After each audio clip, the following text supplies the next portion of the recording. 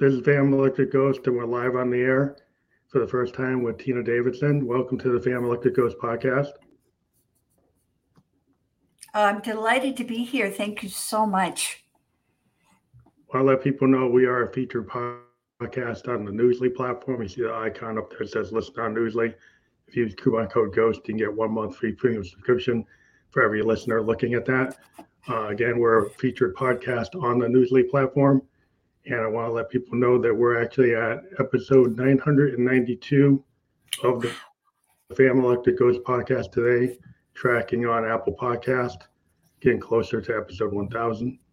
We've got the link to your book, Let Your Heart Be Broken. And that right now is not clickable, but when we are published on all the podcast platforms that you can listen or watch podcast on, you'll be able to click through on that link and actually go to your book on Amazon. And so Wonderful. This episode, we're going to talk about Let Your Heart Be Broken, an artist's paths to healing. So again, welcome to the program. I am delighted to be here. Thank you so much. Well, it's always great to talk to musicians. We started our podcast in 2016 talking to emerging independent songwriters and artists. Oh, wonderful. That's how we started. And then we branched Oh, out wonderful. to all types of people. So you're a composer and you're highly regarded. And you've also written this book. So we maybe want to talk about your background as a musician and then, deciding to write the book and talk about your process as a composer. Awesome.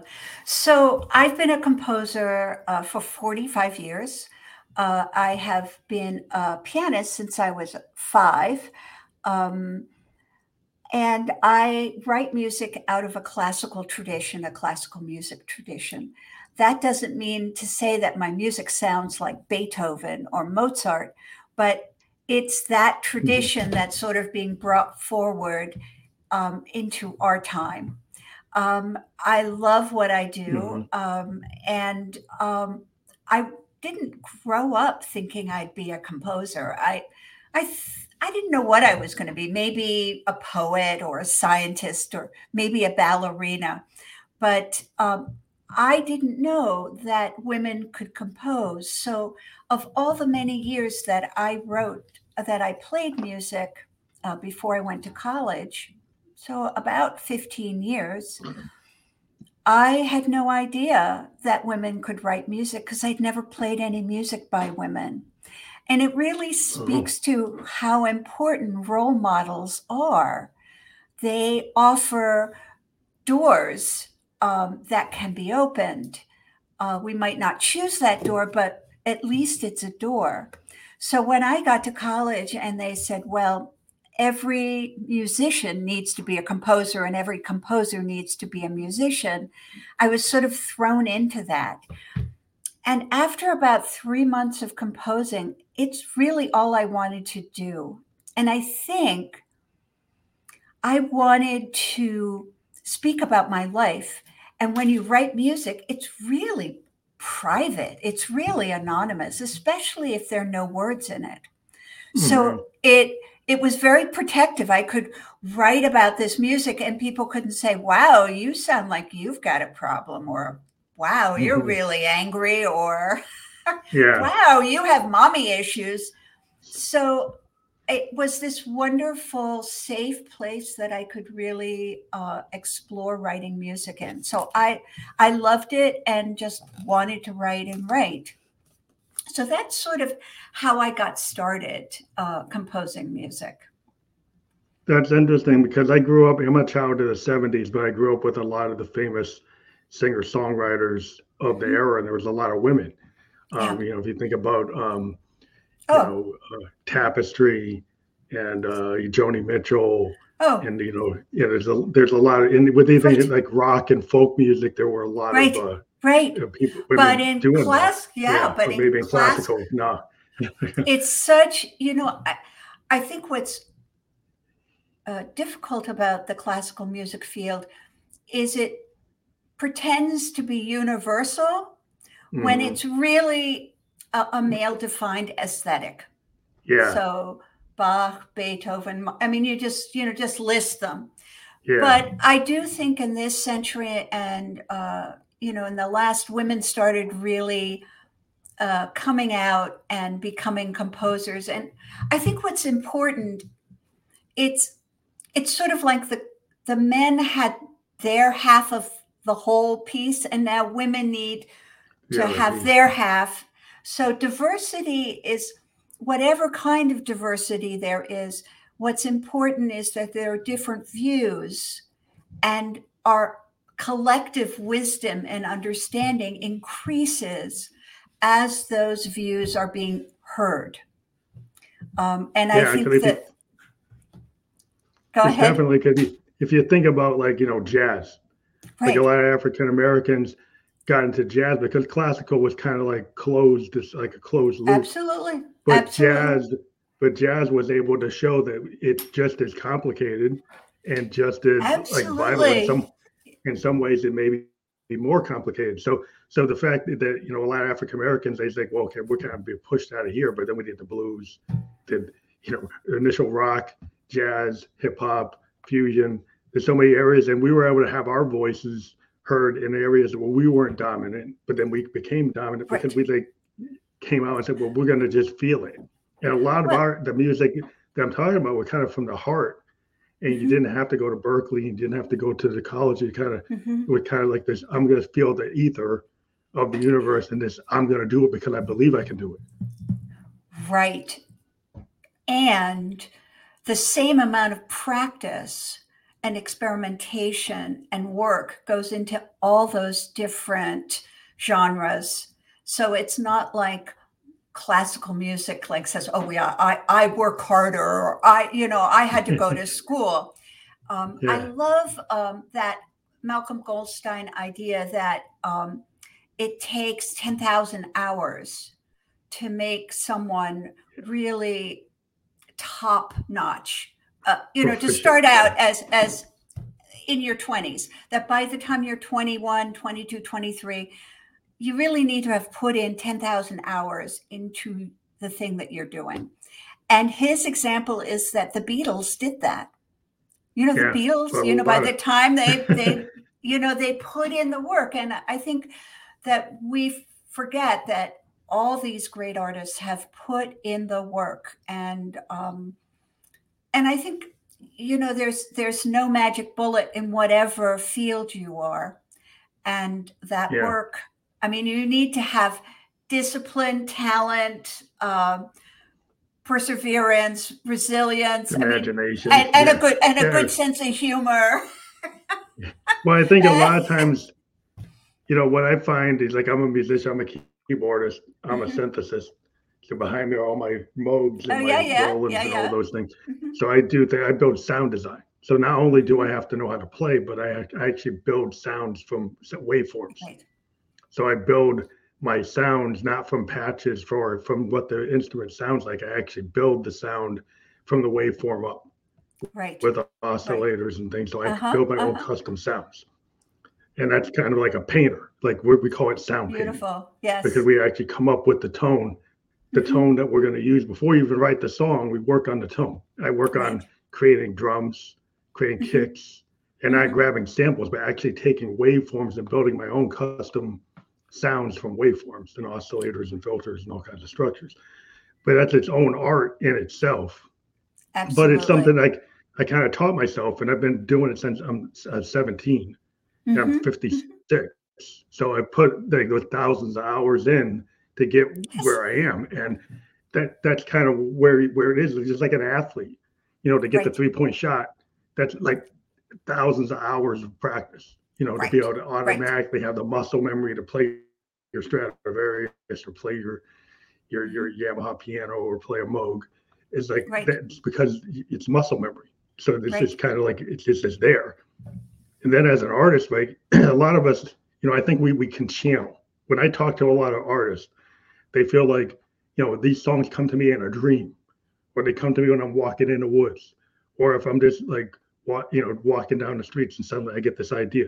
And I think a lot of it is a human, like artists are willing to hear what comes to them and take the inner and the outer and actually create something. So you take the ether, you take the muse, and you don't feel like that somebody told you, well, you can't do that, right? When you're an Exactly. artist, you feel like you can do that, and there's nobody Right. telling you. You don't have that limiting belief that tells you, Right. I can't do it because I'm not Chopin, I'm not Beethoven, or I'm not Mhm. Lennon and McCartney, or I'm not Curtis Mayfield. So you do it because you believe you can. It's a little bit of, not arrogance, but you have to believe in yourself, right? Right.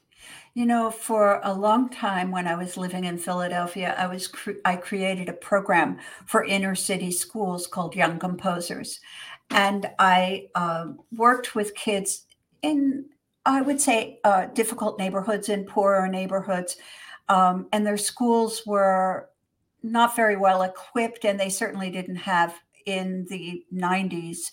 Um, they didn't have a lot of music, but Mm-hmm. I really felt that um, anybody could write music, and this is not always shared by some of my colleagues in the classical music, but I really believe that just like you can paint, you can write music. It's like not a big deal. Somebody Yeah, just has to say yes to you. So we did a lot of building instruments from recycled materials because they had cans and shoe boxes, and suddenly cans became drums, and cymbals, and pie pans were cymbals, and yeah, then shoe boxes were guitars. And then they had to write music using graphic notation, so they drew the sound, and then they had to create their own notation system. So I really got rid of the classical notation system because I didn't want that to limit them.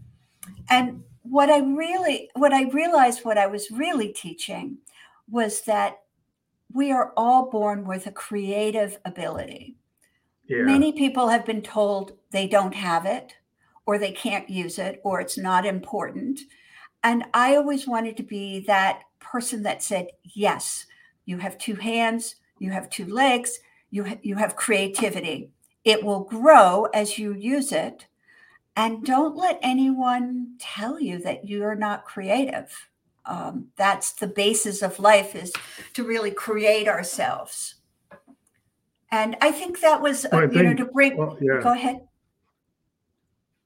Well, like Uh, when you talk about, like your title of your book, "Let Your Heart Be Broken," and like I think a lot of artists can take the melancholy, right? They take the mhm, painful things. If you listen to Lennon McCartney, you listen to all the singer songwriters from the '70s, from the '60s, Motown, mhm, whatever.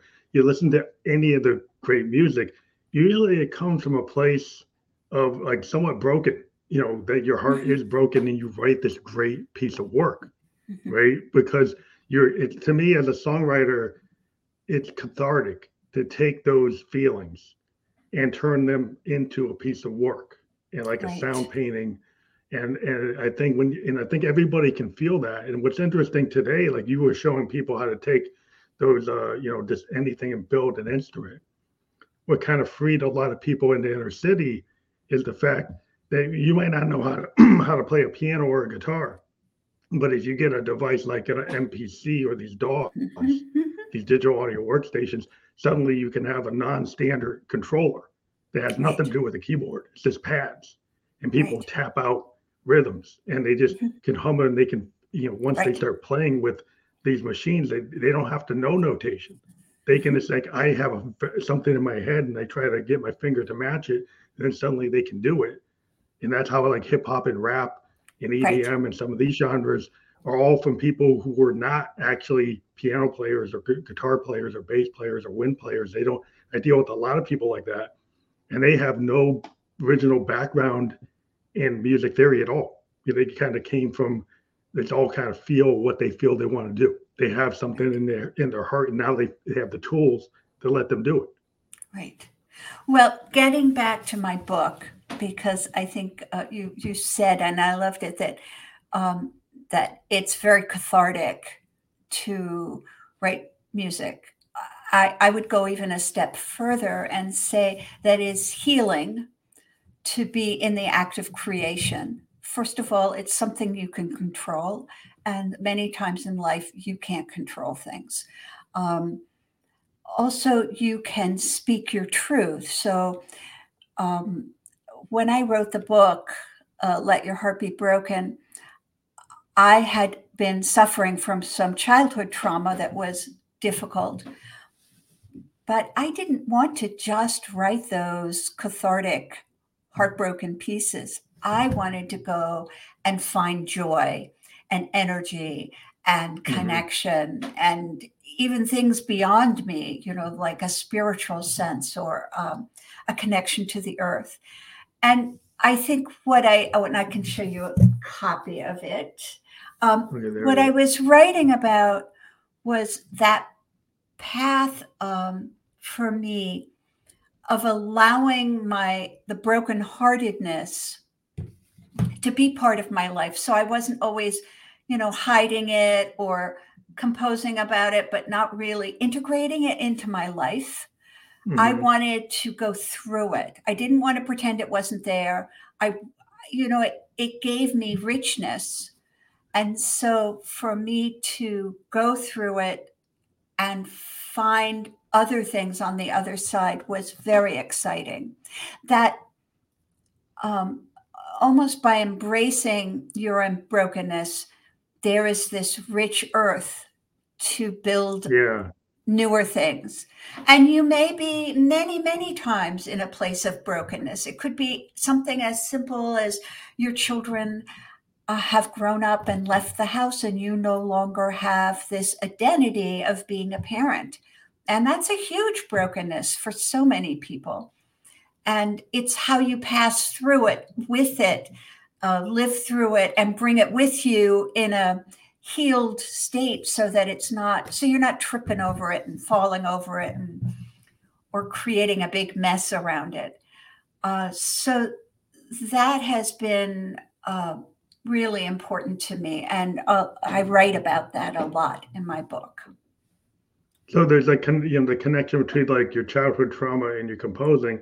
It's not a direct like sometimes you have artists that stay like they're in this kind of down tempo, very melancholy, and you kind of say, well, they're kind of writing about their depression, right?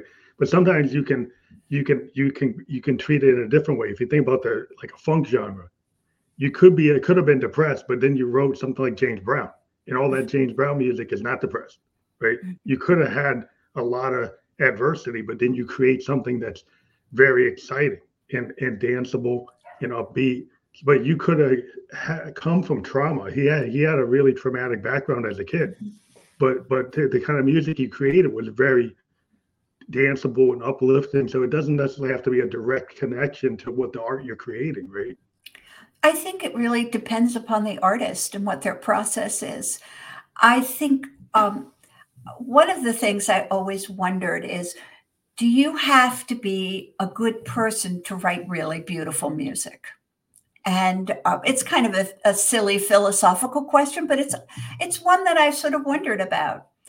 And I do think that being involved in an artistic process where you're so deeply into your own imagination and your own, and you're in your little studio and you're away from life. There were times where I really felt like I had a double life. Like I had the life that Hmm. was composing, and then I had the life of being married and having a child, or not, or going through a divorce and being a single parent, or having to earn my living, or all those kinds of things. And I think that having a double life, one of the interesting things is that you can really create yourself completely independently in your art life. You could be another Yeah, person in a funny way, world. right? Yeah, you maybe build your own world, maybe right? Like an author, yeah, right? yes, Authors maybe. like build worlds. Right. And so I know that this is sort of a silly question to ask, can you be a good person, and do you have to be a good person to write? I do think sometimes my music would lead me to the next question, the next place of growth for me. So I did write a lot about some of the difficult things in my life. I wasn't trying to describe them, I was just thinking about them while I was writing music. Um, Hmm. but after a while, my music said to me, well, what about your connection to the bigger thing, to the Hmm. landscape, to a bigger thing? And then I started to write about that, and in a kind of a way, I my music suggested that I grow up in a certain kind of way, grow Yeah, evolve. bigger. Yeah, evolve. So Yeah, you yeah, kind of evolve, right. So I right? think, and that my music also, I pour myself into my music, but my music also teaches me something. It's a Maybe it two-way teaches me street.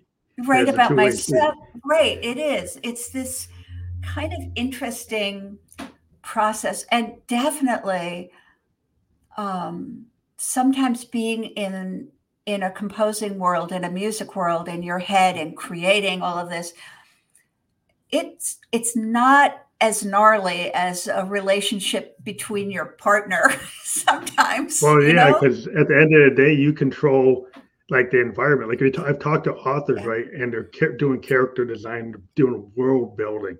So if you think Yes. about a fiction author or a fantasy author, and I've had them on, like I spend all this time building the world that my Right. characters in, I build the character design, and they're totally controlling that, like they're the Right. master of that world. And if you think about Right. a singer songwriter or a composer, you're writing for all the instruments.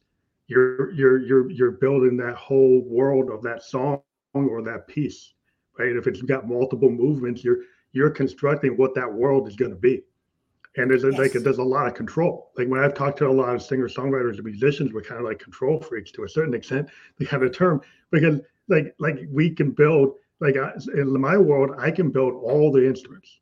Right? I can do the drums, the bass, the guitars, Mhm. everything. And not only can I write it, but I can use my synthesizers to replicate it and samplers and all these things. So I can build these environments that even though I'm not a drummer, I can do the drums. Even though I'm not a Right. bass player, Right. I can do the bass. I can do all the horns. Yeah, I was a wind player, so I have an idea how I should do it. Mhm. But but you can just build these whole worlds, and you're not waiting for somebody to show up. You can Right. actually do it. And Right. so then yeah, I mean, that totally is not, you don't usually have that much control in your daily life. The things that You happen, don't. and you can't control that, right? So when you're in this kind of creative zone, like in my bedroom studio, I'm controlling all this stuff. But Mhm. I go out in real world, I can't control what the next person's going to do, what the weather's going to do, what my boss is going to do, whatever. I can't control. I can deal with it, have strategies, but I think that's what sometimes when I talk to artists is like they like the idea, whether they're a painter or a musician or a photographer, of having that kind of control over their art. Right. Now, sometimes I have to say the notes on the page get a little bit fussy, and I feel like they're like trying to leave, or sometimes there is a section of music that I'm not happy with. I don't love the way it's sounding. Um, and I erase it or I get rid of it or I throw it away. And sort of the next day, there it is again. So I don't have complete control always. Um, but I do think one of the things that I'm really interested in music is when you have a transition from one place to another place. How do you knit that together? How do you create Hmm. something where the listener says, wait a minute, I didn't expect to be here, but that's exactly, oh, that makes sense. So Hmm. even in the arts, there is a kind of, I wouldn't say science, but a Yeah, kind of logic. yeah, there is. You There's go, a oh, structure. Yeah, right. You go, wait a minute. Oh, you go, oh, that works. That's okay. I didn't what expect that. transition? Some of like transitions and movements, like you go from Mhm. one section, like in the classical pieces, you have these different movements, and Right. you could actually change the key. You could Hmm. change the timing, the rhythms. In pop music, it's not as that adventurous, unless you look at progressive rock bands like Yes Hmm. and Genesis, that followed like classical like movement structures, where they could go into different key Right. changes and timing changes and polyrhythms, and they actually had movements. If you think of Right. like the Who, it's a rock Right. opera, so they actually had sections that Hmm. followed like this operatic structure, which is Hmm. not normal for pop. And so I've Hmm. always been more experimental music that tries to do bending, move Hmm. one genre into the next, like Hmm. jazz with a little classical and rock with a Mm-hmm. little punk, or hip hop Mm-hmm. with a little jazz, Mm-hmm. and have transitions where I'm not trying to do what's typical. I'm trying to do more atypical. Right. So Right. yeah, so it's a different, That like makes you're sense. thinking about music like a novel, like music Right. could be a movie. It's very cinematic. Like you think I about think guys who so. do soundtracks. Like a lot of times I've been working on some video game soundtracks, and it has a lot of movement. We actually watch the games like film, and we score to the game Mm-hmm. like it's a film. And so we get a Mm-hmm. video. Mm-hmm. We're actually composing for the sections of the games and doing the Mm-hmm. tension and doing whatever the character is doing. We're trying to build it like a movie. Yeah. Yeah. Yeah. Oh, very cool. Yeah. So, what else can we talk about in my book? Um, I've talked about the building instruments and going in and teaching. Um, so I lived in Philadelphia sort of during the 25 years of this book. Um, One of the interesting things that I do in it is that I would write a lot in my journal. So part of my artistic process is to read, so really to feed myself, feed my music. So Mm-hmm. read and always journal. I actually do a lot of drawing as well. Sometimes the hand can get at things uh, in a way that my brain is almost too intellectual. Um, Oh, yeah, sometimes too much in my head, and so so that you kind of drawing it storyboard it really out. You really helps. storyboard it So out, or right, paint it out, or yeah. draw it out. Sometimes I just let the hand go, and it just composes, and I mean, it just draws, and that informs me sort of where I am. Um, um, and Go ahead. Is that like a stream of consciousness? Because I talk to some people who are really into stream of consciousness, kind of in the moment, flow state creativity. And I've talked to graphic artists that get into this thing where I'm just gonna go and free form just do it on the page and see what comes. And I've talked to like authors who say, yeah, I have a plot line, I have the world building, but then I just go at the typewriter and I just go into a flow state and just go. So is it kind of like Yeah. this flow state kind of thing? So the way I start to write music is, first of all, I have a title. I almost always have a title. And then I might do drawings about that title. So right now, I'm thinking of writing a piece, and the title, usually I have lots of titles floating around. Um, would be called, let's say, Above Ground. I have another piece Mm-hmm. that I want to write, which is called How Fast Is You're Alive? Oh, And wow. That's interesting. yeah, yeah.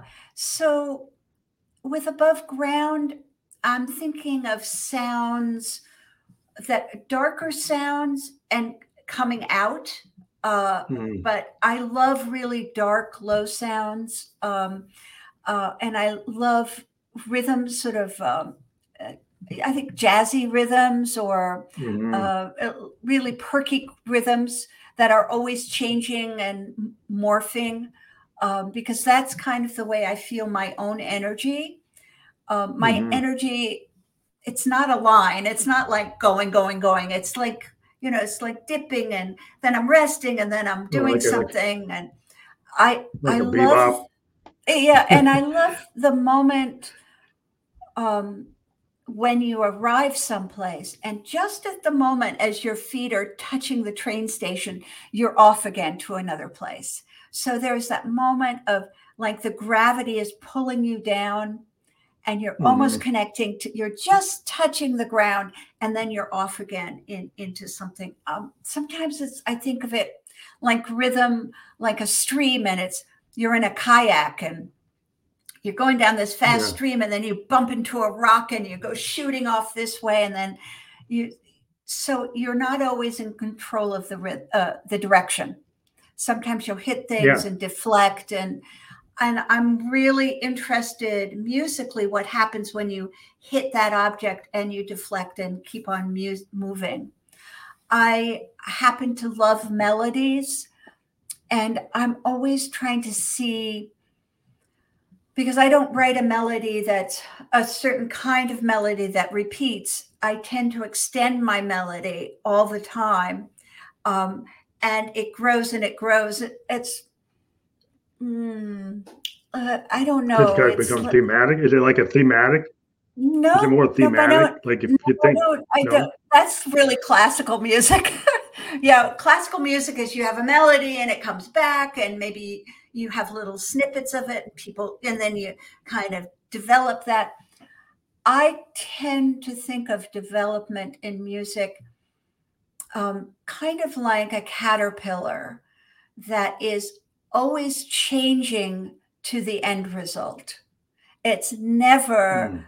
it's never in the cocoon and then becoming a caterpillar again. So the melody of that caterpillar is always an evolving self. And I It think keeps on evolving. that's where my music is, particularly in terms of melody, that the context may be similar, and you wouldn't say, oh, that's so different than what it was from the beginning. You would say, oh yeah, Hmm. okay.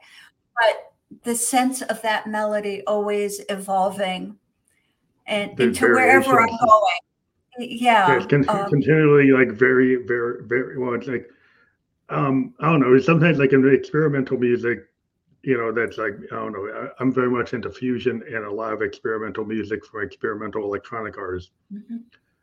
like Kraftwerk and people like that. But the tendency in that music sometimes is that you do have evolving things, but maybe they kind of goes in and out, right? So sometimes we can go into dissonance and we can go Mhm. off Mhm. into a very kind of you know not tonal, but dissonant, total dissonance or distorted or something that's a little off the beaten path, and then come back. But even when we come back, it's not the exact theme that we came to. So it kind of evolves in just Mhm. pieces of something, but it's somewhat familiar, but it's not exact. And so Right. that type of music is, it tends to be not the normal formula. It tends to Yeah. be kind of like, what It's a that different artist did. experience. It's a different Yeah, kind yeah. of experience. Um, yeah. And I think the reason I think I like that is because that's sort of the way I see myself. I see myself Hmm. as an evolving self. And that if I've gone through the caterpillar and the cocoon, I, I, I I'm always going towards that butterfly stage. I'm never quite there So you're because I never don't think, fully the butterfly. no, You I you think that you keep on. because I keep on changing, and or maybe I get to the butterfly and then suddenly I'm a slightly different butterfly.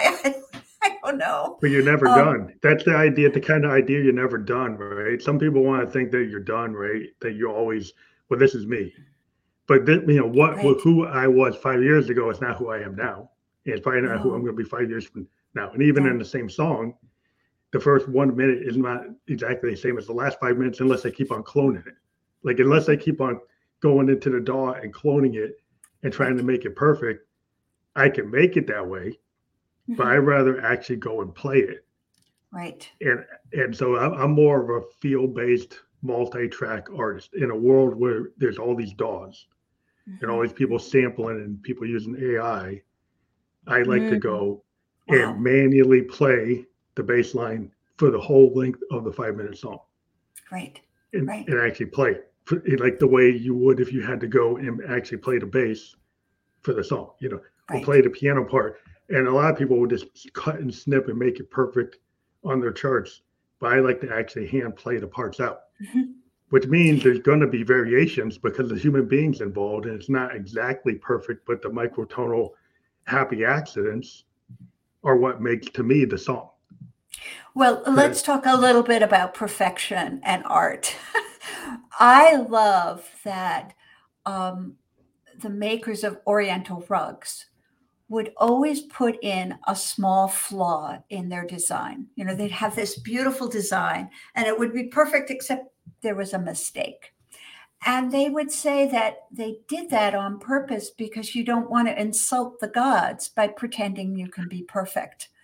And I Yeah. love, I think there is a lot of pressure on people to be as much as really good, and it's not possible.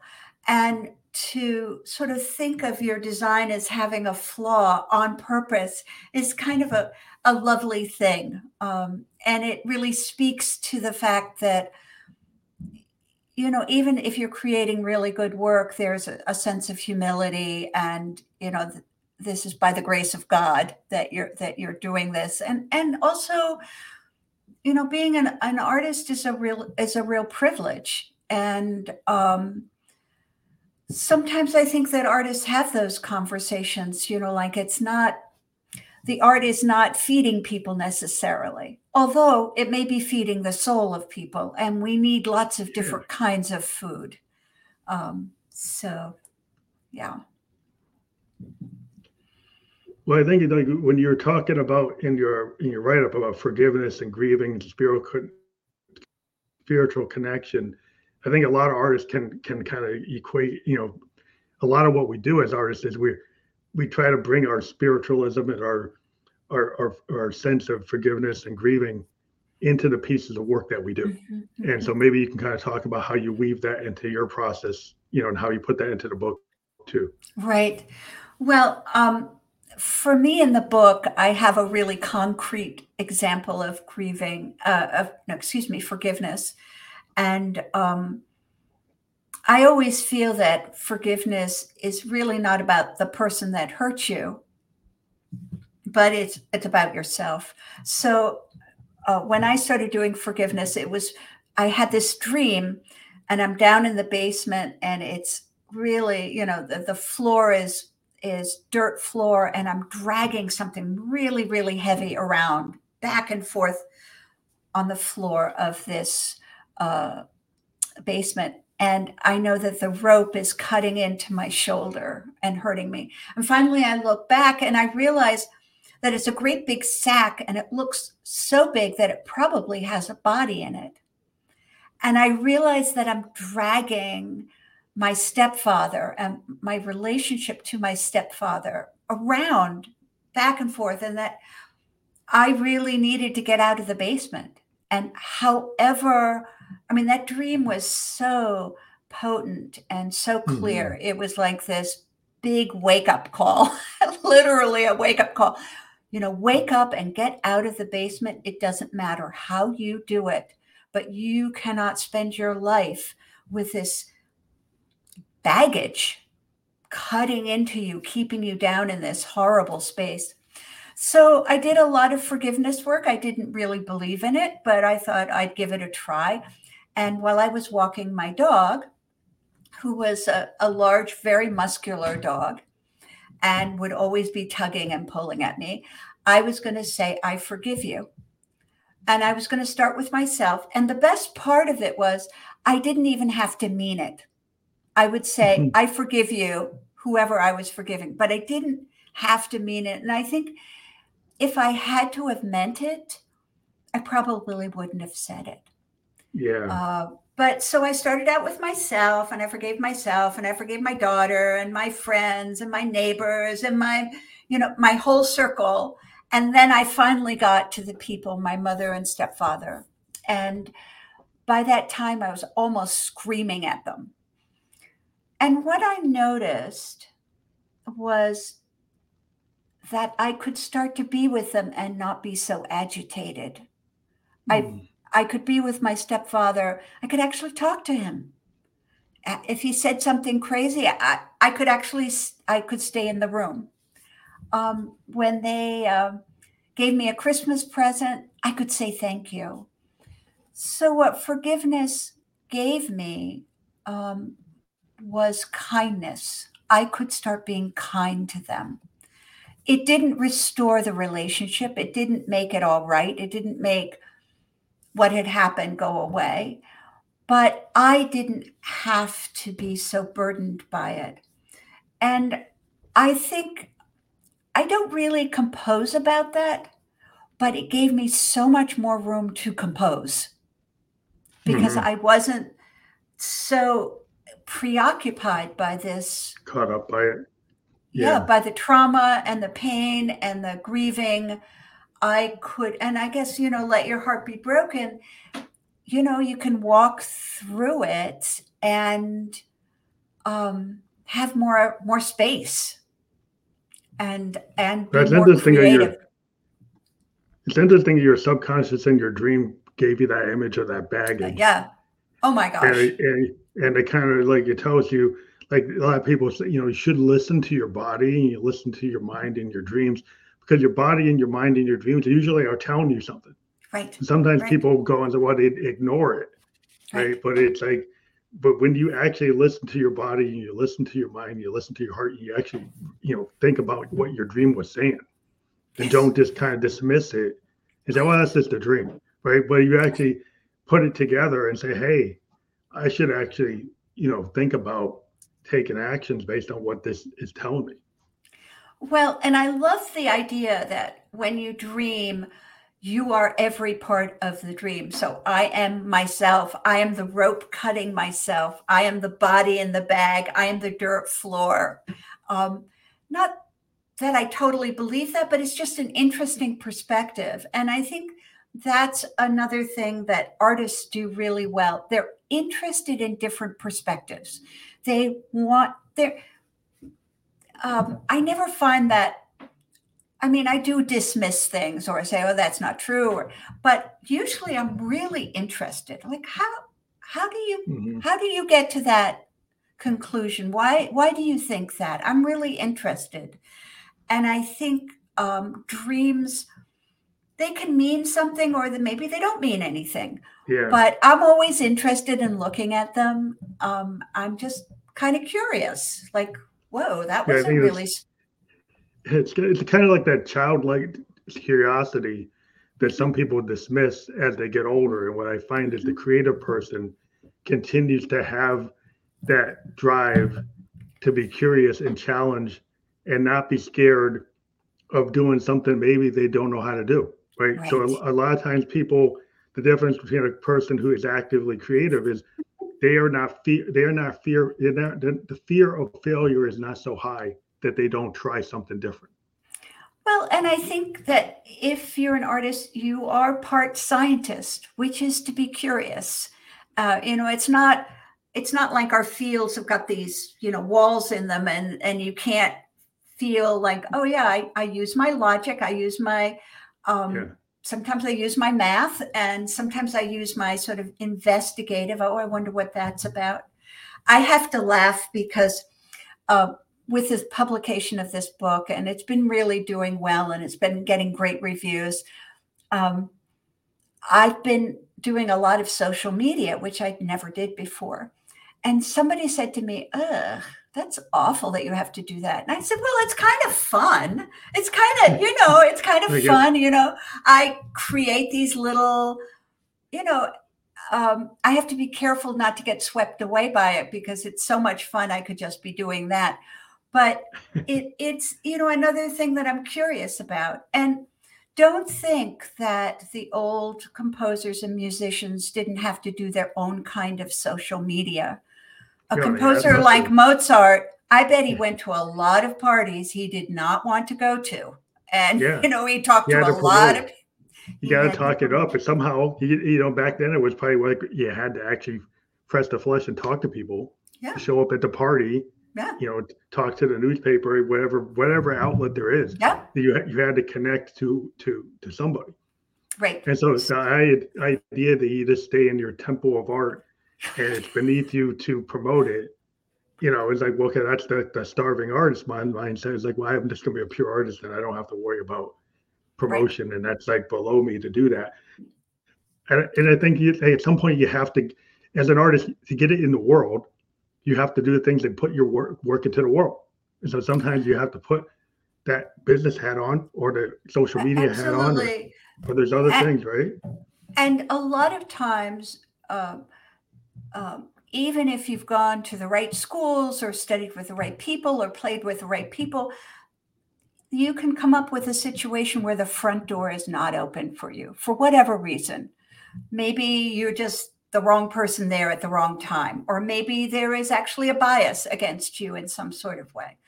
But I always say, okay, so the front door is not open, break in through the back. Yeah. Figure out a way, use that Yankee ingenuity to create possibility for yourself in your work and for yourself.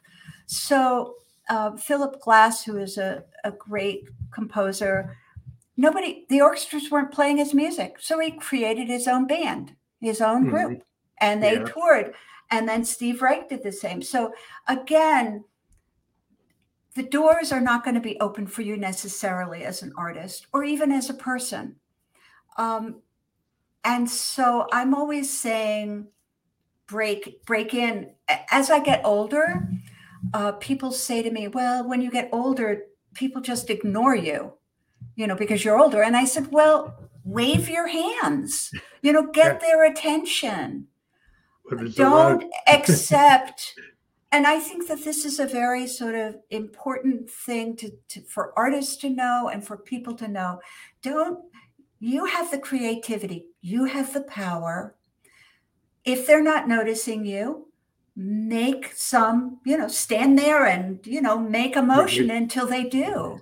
Yeah, well, that's why you get guys that go out and they play in the subway. You get people exactly. They go out and they show up at an open mic. As Absolutely. a poet, like you go to a poetry slam and you show up at the poetry slam, you show up at the the talent shows. That's how, back at a child in the 70s, that's what I did.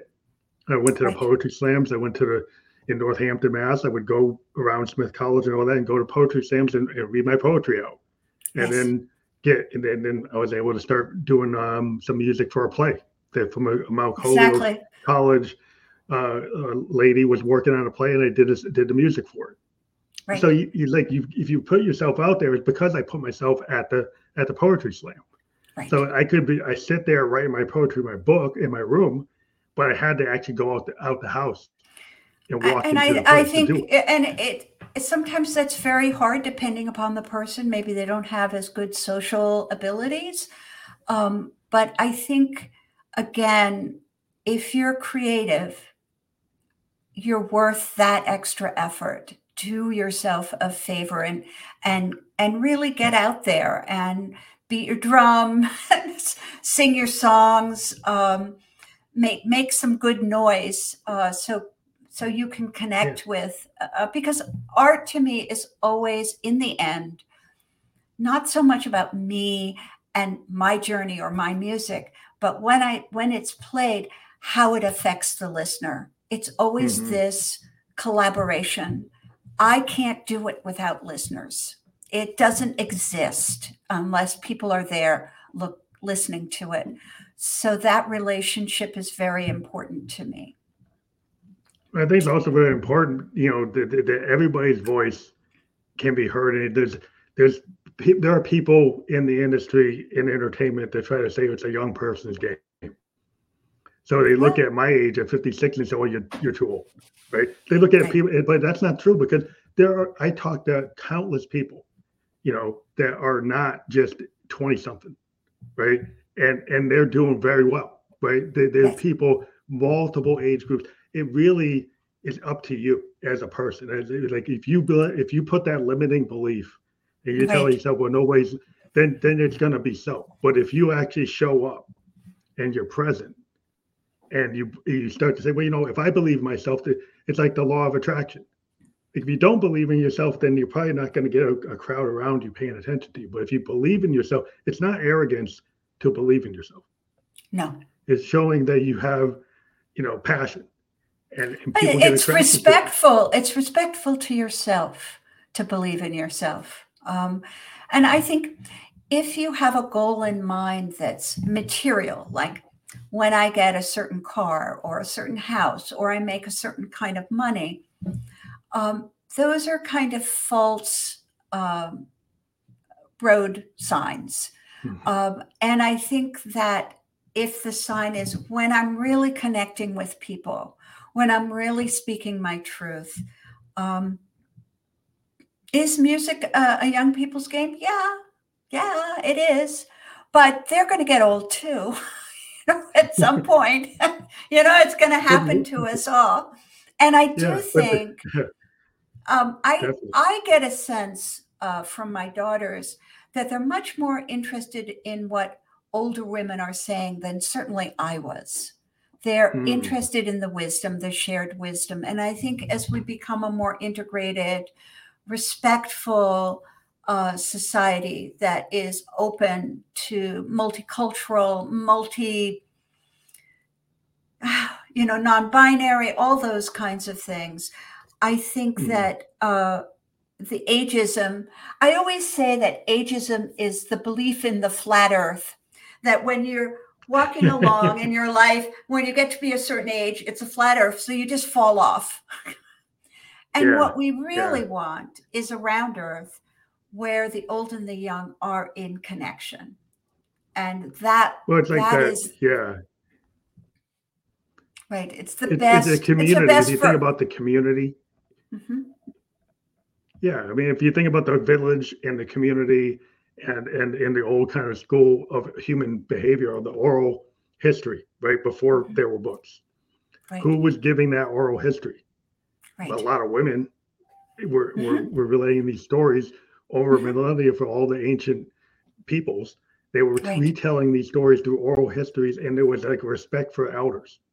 And I think people are starting to realize with these tools like podcasting, their oral communication and oral histories that we kind of give through these podcasts, talking to all kinds of people from all over the world, are lessons that are learned.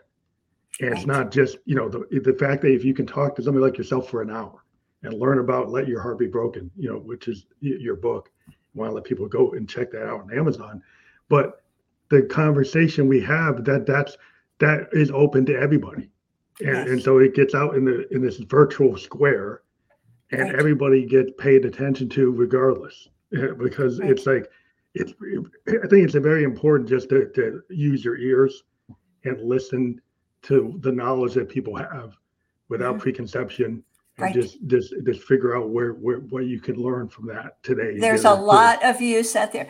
So I know we're sort of getting to the end of the hour, but I wanted to end on an experience that I had as a young composer that was not a very good experience. I was at the University of Pennsylvania, and the professor, I had brought in a piece, a very long piece, and he was looking at it and he was turning pages. It was a big class of composers, and he didn't say anything. And finally he shut the score and he said, "Many are called, but few are chosen."